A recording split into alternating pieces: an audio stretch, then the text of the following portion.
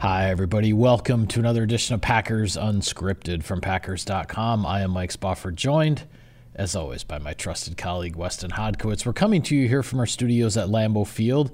A day late this week, Wes, because of the holiday, but we are here to talk about a Christmas Eve victory by the Green Bay Packers in Carolina. 33-30 was the final score. And just when you thought maybe something would come easy for the Packers this year, a 14-point lead with about 11 minutes to go in the fourth quarter, of course the game comes right down to the wire because that's just what this season has been. A lot to talk about, a lot to dissect as far as how that all went down.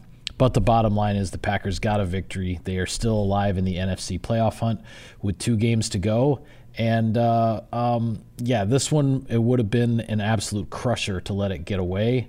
But fortunately, the Packers did not. It was when we were leaving and we were on the bus, and both of us are writing, scrambling. There's a lot going on. There isn't a whole lot of time for fun and festivity. But I was thinking in my head when I sat in my seat, it almost reminded me of the scene from Bull Durham of Nuke LaLoosh and Crash Davis in the back where Nuke walks up and he's got the beers and everything. He's like, winning, it's better than losing. You know what I mean? Yeah, exactly. And then Crash is sitting there half in the bag as well, having a different approach to everything. That's kind of what this game was in a lot of ways for the Green Bay Packers, because let's just boil it down to brass tacks. The Packers had to win this game, and they achieved that goal. Was not pretty, was definitely ugly at times, but they went into another team's house and they got the victory they needed. So there is that. We're talking about meaningful Week 17 football. They are in the same position right now as the Minnesota Vikings at 7-8, trying to keep their playoff hopes alive. Right. What impressed me about this game was the first half. I thought offensively, Green Bay did a lot of positive things. Aaron Jones back in the lineup, and at a time in which they desperately needed him to perform without Jaden Reed, which kind of caught me off guard. I just figured he would just keep pushing through and play through that toe injury. He's not able to go. Christian Watson isn't back. Dontavian Wicks leaves at halftime. You needed a playmaker like Aaron Jones to make plays. Defensively, kind of like the Tampa game without the takeaway, played pretty well early on. They had an adverse situation where there was the roughing the kicker, roughing the punter. They had to come back. They got another 3 and out. They were up 23-10 at halftime, and things were really going their way. But as we've talked about so many times, Mike, when second halves, how things can change, how adjustments can be made. And what impressed me about this game is, unlike the Atlanta game earlier this season where the Packers let it get away and they didn't recover, right, Green Bay did recover. I thought that showed the growth of Jordan Love. And thankfully for Green Bay, Saved by the Bell, as you wrote in Inbox, being able to ride this thing out for the victory. Yeah, that was as frustrating as it was to see the defense really lose control of the game in the second half, because I agree with you. In the first half, I thought the Packers defense played pretty well. Got a big 4th and short stop around midfield that set up the Packers for a touchdown just before halftime that, put the score at 23-10. Things are looking pretty good. The Packers extended that lead by 3 more points in the third quarter. You started to see the cracks in the defense, though, when the Panthers put together a long drive. I believe it was 14 plays, took more than 8 minutes off the clock in the third quarter. And you wondered if that would have an impact on the defense in the fourth quarter. And sure enough, it did, because the Panthers were able to put together the back-to-back touchdown drives at the same time that a Packers offense that really had been humming along pretty well suddenly has back-to-back 3 and outs in the fourth quarter. And the momentum in this game just had completely flipped the other way. Bryce Young started, he just started rolling. He was having the game of his life, quite frankly, as far as his rookie year in the NFL. He probably felt like he was, back at Alabama, the way he was running around and throwing darts and everything else. What I liked about this game more than anything else was, you said it, the Atlanta game. I also think about the Vegas game and the Denver game.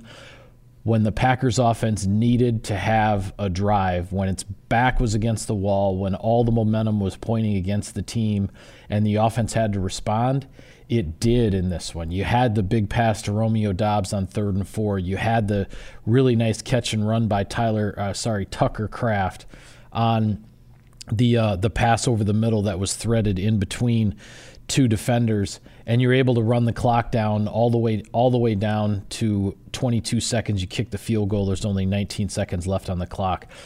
The Packers offense, everything seemed to have flipped the other way in this game on both sides of the ball, and the offense answered the call and put together the drive that was needed, the type of drive that had been missing in other games throughout the course of the season. Well, and let's be honest here too, Mike. If Bryce Young is going to have the game of his career so far, 110 passer rating, 2 passing touchdowns after a month in which he did not have one, you need to have a response from your quarterback. And I thought Jordan Love was exceptional in this game.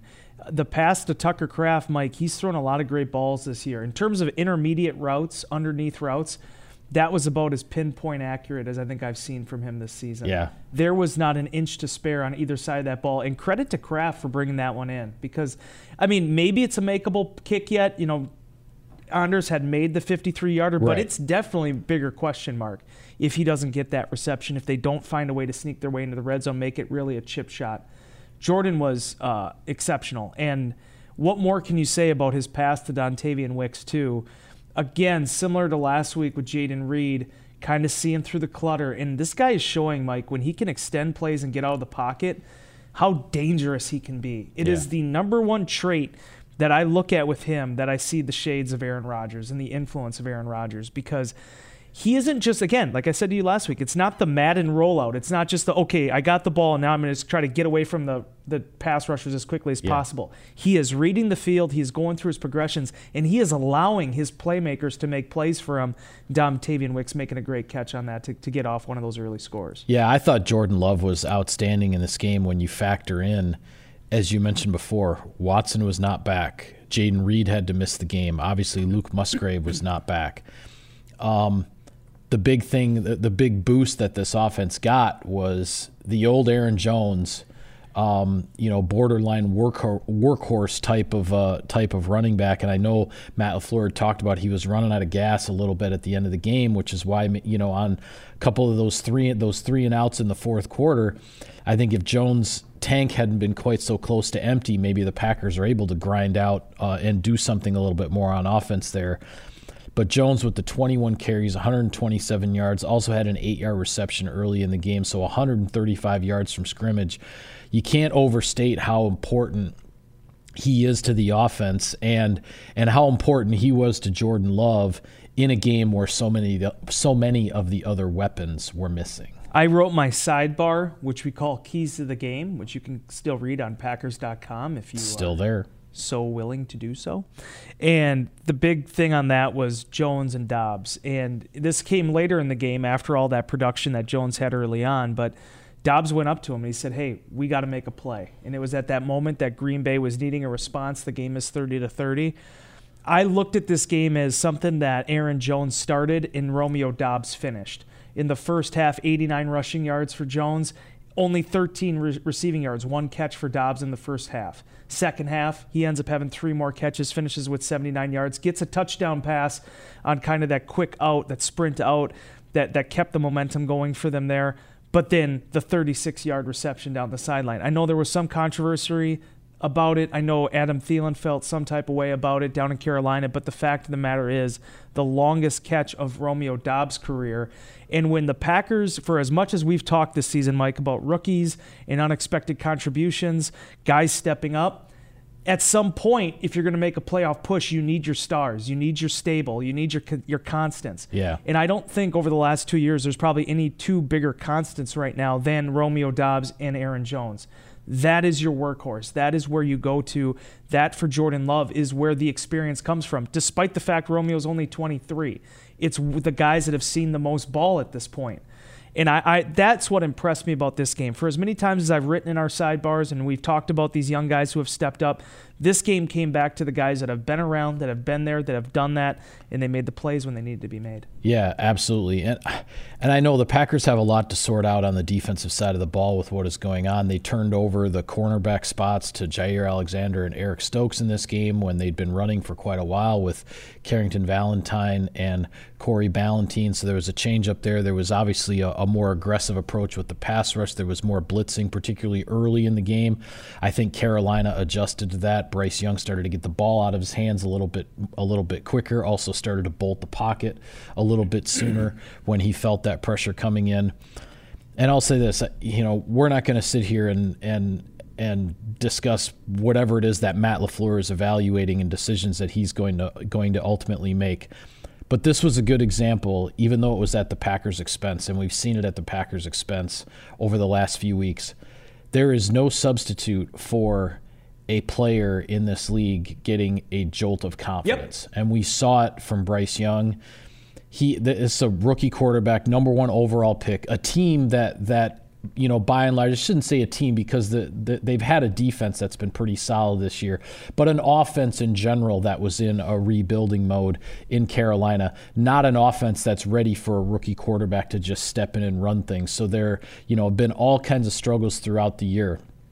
But once Bryce Young started feeling it, man, whatever had happened in the previous 14 games this season went right out the window because he looked like the Heisman Trophy winner. He looked like the number 1 overall pick. When guys get that jolt of confidence in this league, it's really, you have to try to do something to take it away. You have to try to flip the momentum back. The Packers weren't able to do that. Whether it's Baker Mayfield, yep, who is an accomplished quarterback in this league, a guy who's gotten his team to the playoffs and won a playoff game in another stop in his career, then started hopping around to different teams. He started to feel that level of confidence, and he got rolling, and the Packers weren't able to stop it. And Bryce Young did the same thing. It took until the fourth quarter for him.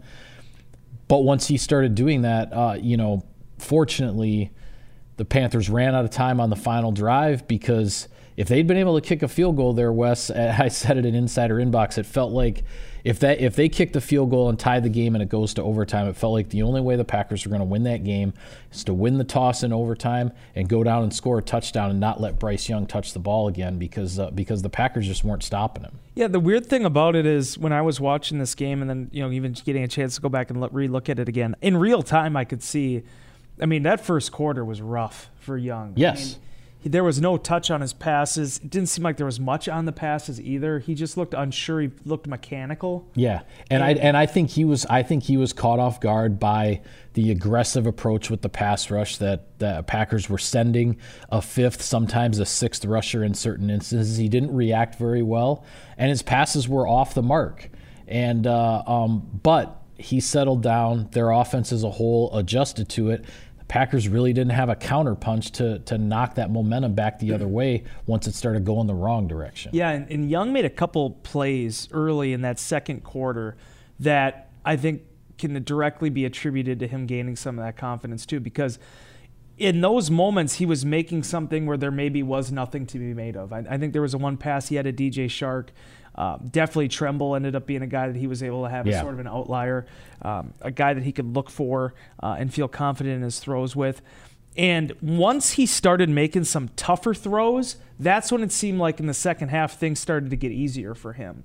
He started to make the things that are based more on getting the ball out, playing on time, seeing what Green Bay's giving you and adjusting to that.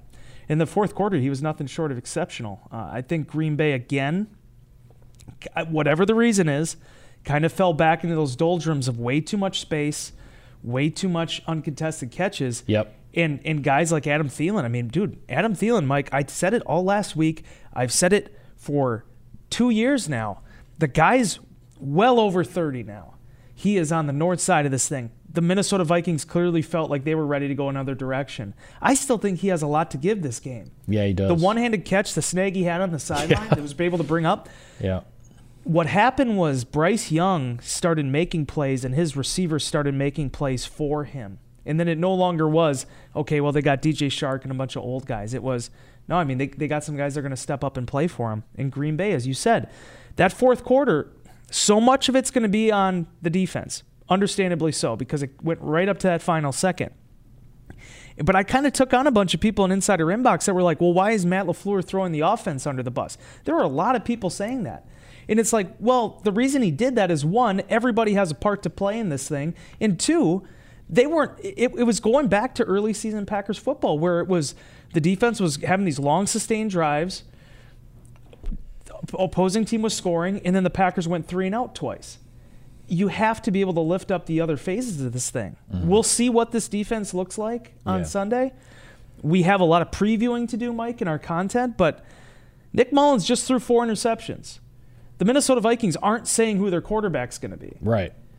the Green Bay Packers, there's a very easy, clear blueprint for what needs to happen here if things are going to turn around. I think it gets back to taking away the football, which they just have not been doing lately. Yeah, and I agree with you there. And I'll say this with regard to the offense. Yes, the Packers had put up, I believe it was the first play of the fourth quarter. They scored the touchdown with Dobbs, and they are at 30 points, one play into the fourth quarter. But how many times have I talked about it, Wes? Wins and you can't win a game in this league in the first three quarters. You can't.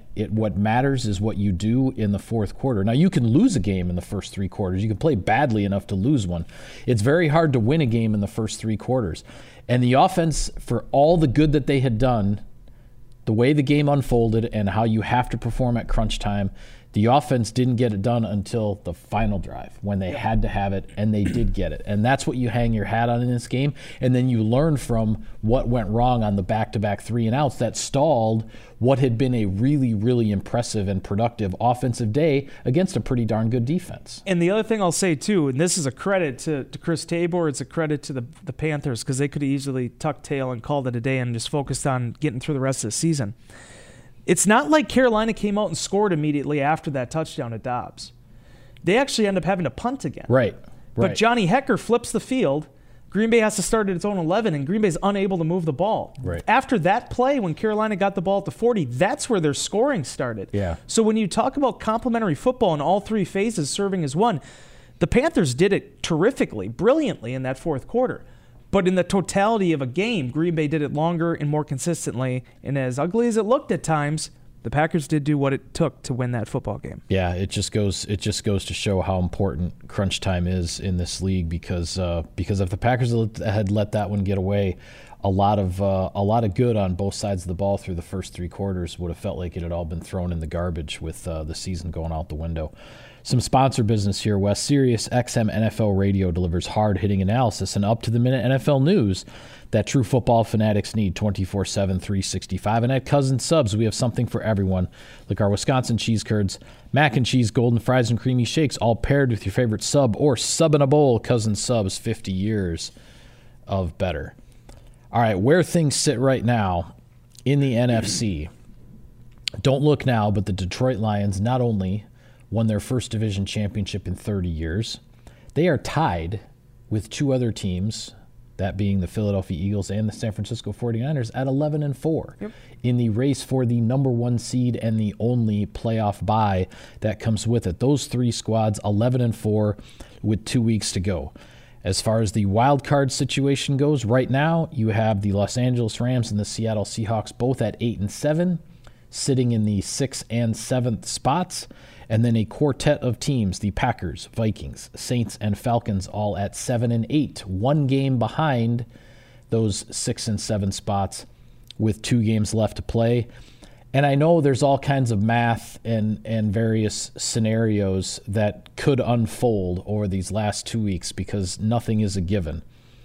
But for my money, Wes, and I know gambling's illegal at Bushwood, but for my money, the Packers against the Vikings on Sunday night is an elimination game. The loser, it's lottery ticket time at that point. If you lose this game and get your 9th loss with everything else that's swirling around in these 2 wildcard spots, you are barely hanging on, if at all. Essentially, the winner Sunday night in Minneapolis between the Packers and the Vikings will still be very much alive, and the loser is pretty much packing its bags. Yeah. And that's what happens when you're sitting at 7-8. And I know a lot of people about a month ago were saying, well, 8 wins, and I think I was even among them at one point. That might be enough to get you in the playoffs. But the Seattle Seahawks are the team that really changed the outlook on this, because the last 2 weeks now against the Philadelphia Eagles and then against the Tennessee Titans, the Seahawks put together a length of the field drive, scoring a touchdown in the final minute when they were losing to take the lead and pull out back-to-back games.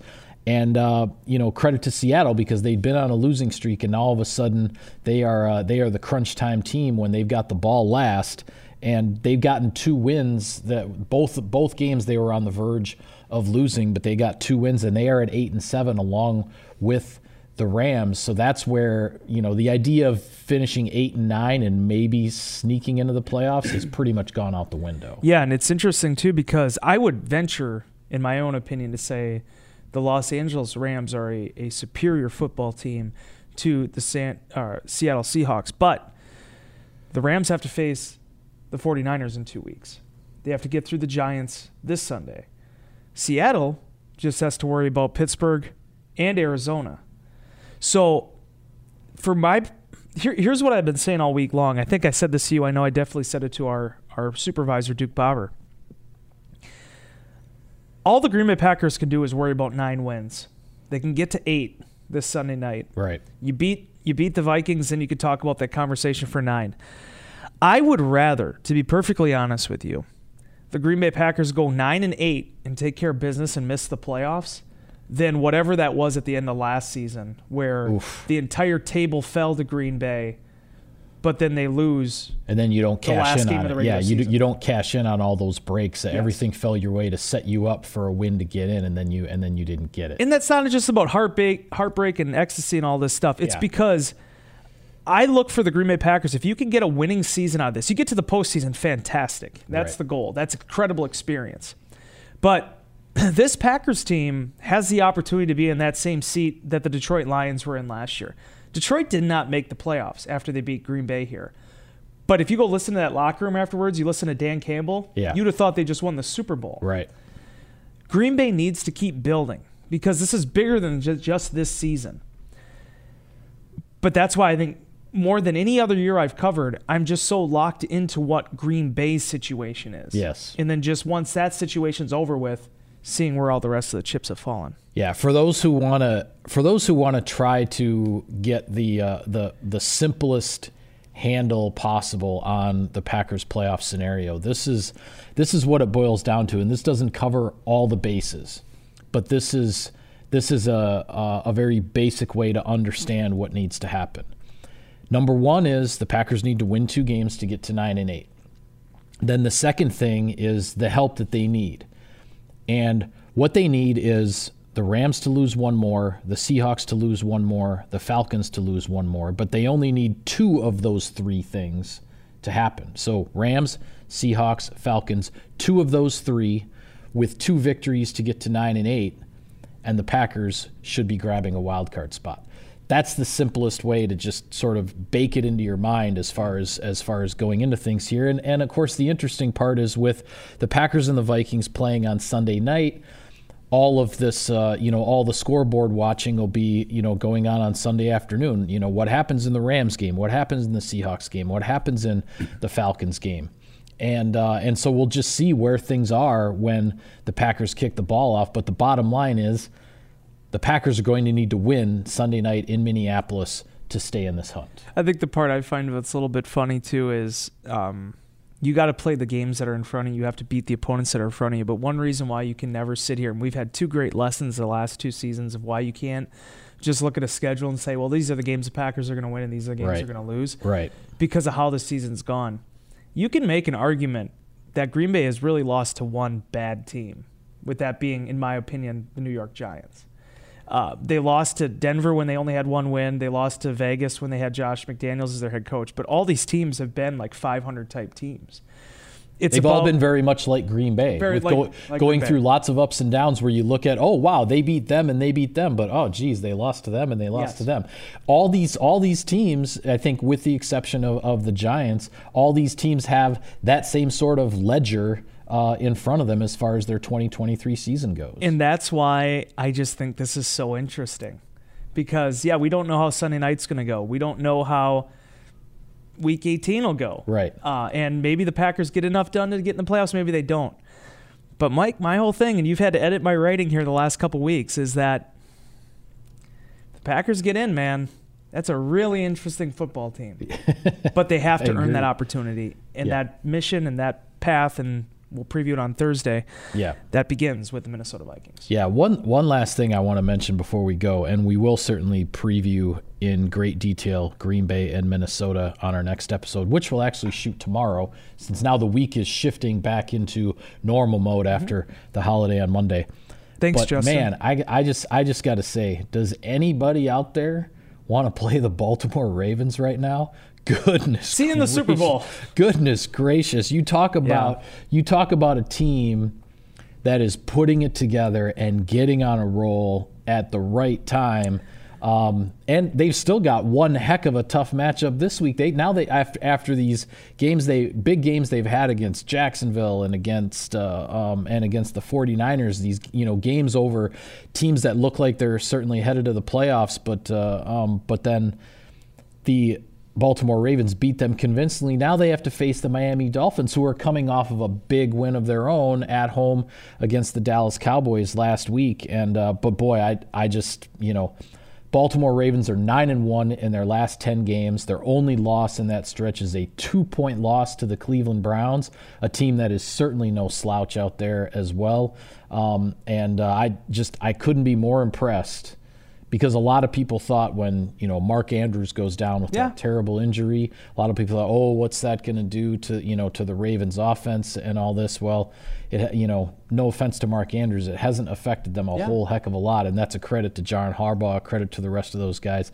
The Baltimore Ravens right now are looking like the team to beat in the NFL. And credit to Lamar Jackson, because they took away his top receiving target for years. And he adapted much better this year without Andrews than some of these previous years when Andrews has been unavailable, and obviously likely factors into that.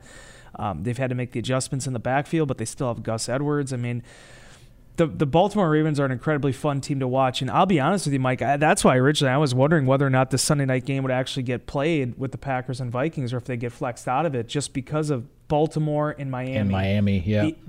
And then when you talk about, this is the beautiful thing about the National Football League, the way you build football teams. Baltimore, very homegrown, very gritty. Their defense, I mean, Patrick Queen talked about it after the game. I mean, people don't want to play our brand of football. Yeah. And then you have the Miami Dolphins, which is a lot of guys that have been brought in with draft picks from other places. A lot of guys that have a lot of speed. And you're going to have those two objects really colliding here. There's been so many of these AFC matchups where I was like, boy, this could be a potential, AFC championship preview. Yeah, playoff preview type of game, yeah. But here we are again. This definitely feels like it could have that type of vibe, because I think when you're looking in terms of the most consistent teams this season, not just in that conference, the Dolphins and the Ravens certainly are at the top of that list. Yeah, I think so. Well, we will look ahead in more detail to the rest of the Week 17 schedule in the NFL, as well as obviously the Packers and the Vikings from US Bank Stadium in Minneapolis. We'll have it for you on our next show. But for now, we'll call it a wrap on this edition of Packers Unscripted. Be sure to follow all of our coverage of the team on Packers.com. For Wes, I'm Mike. Thank you for tuning in, everybody. We will see you next time.